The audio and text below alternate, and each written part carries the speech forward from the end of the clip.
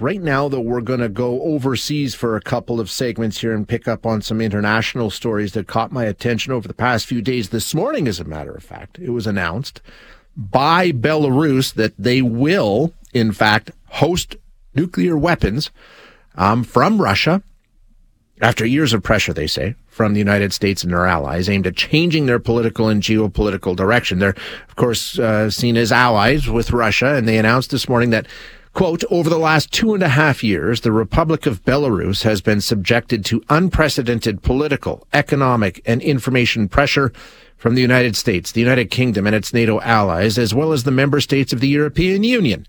In view of these circumstances and the legitimate concerns and risks in the sphere of national security arising from them, Belarus is forced to respond by strengthening its own security and defense capabilities. So they will welcome tactical nuclear weapons from Russia in Belarus. Now, of course, that's caused a lot of concern and a lot of alarm in those groups that he'd mentioned, the United States, the United Kingdom, NATO, Ukraine, calling on the UN Security Council to hold an emergency meeting in light of this. Let's find out what's going on. We're going to chat with Dr. Elliot Tepper, who is a distinguished senior fellow, Norman Patterson School of International Affairs at Carleton University. Dr. Tepper, thank you for joining us again. Appreciate your time. Good morning, Shay. Good to be chatting with you. So what's going on here? This announcement by Belarus this morning, not surprising, right? They're sort of been moving in lockstep with Putin right from the onset. Actually, the invasion last February into Ukraine came in 3 different directions, and one of them was from Belarus. Right, so they've been an integrated part of this right from the beginning.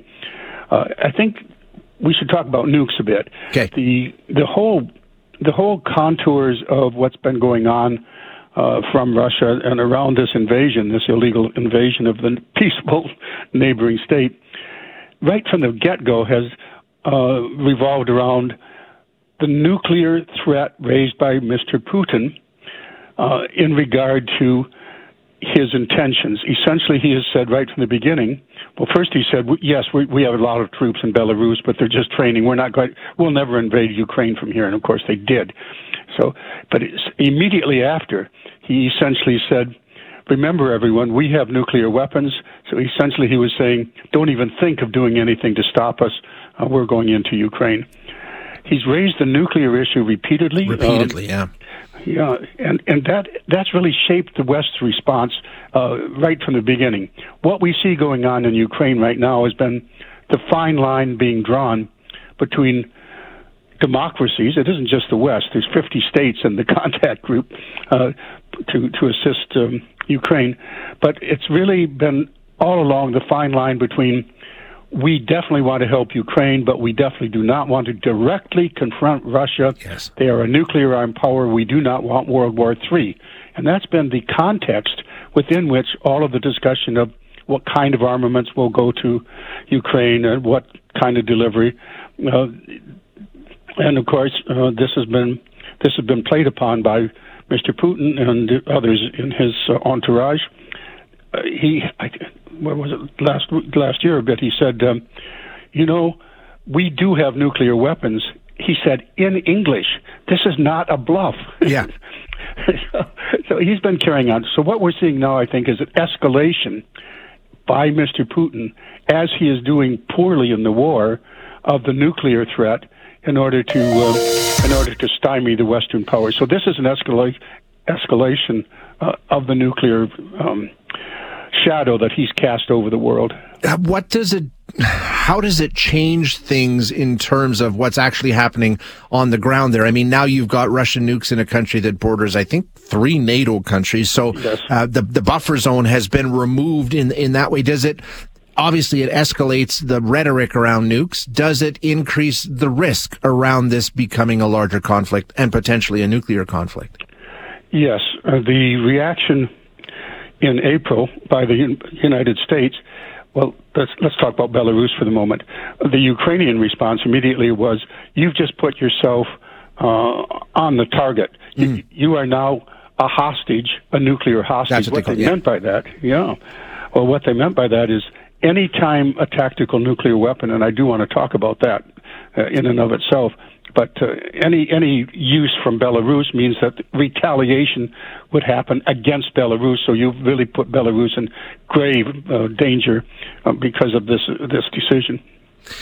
You wanted to mention some of the details. When we're calling these smaller tactical nukes, does it matter? What does that mean? I mean, nukes are nukes, or is this sort of don't worry about it? Shay, you're absolutely right. I've been saying all along that the whole concept of tactical nuclear weapon, which is not just a Russian idea, I mean, the U.S., India, Pakistan, there's all kinds of theories of tactical nuclear weapons. Yeah. What they are, to remind ourselves, is that the standard against which everybody measures is what would happen to Hiroshima and Nagasaki, the destruction of those cities which ended the Second World War.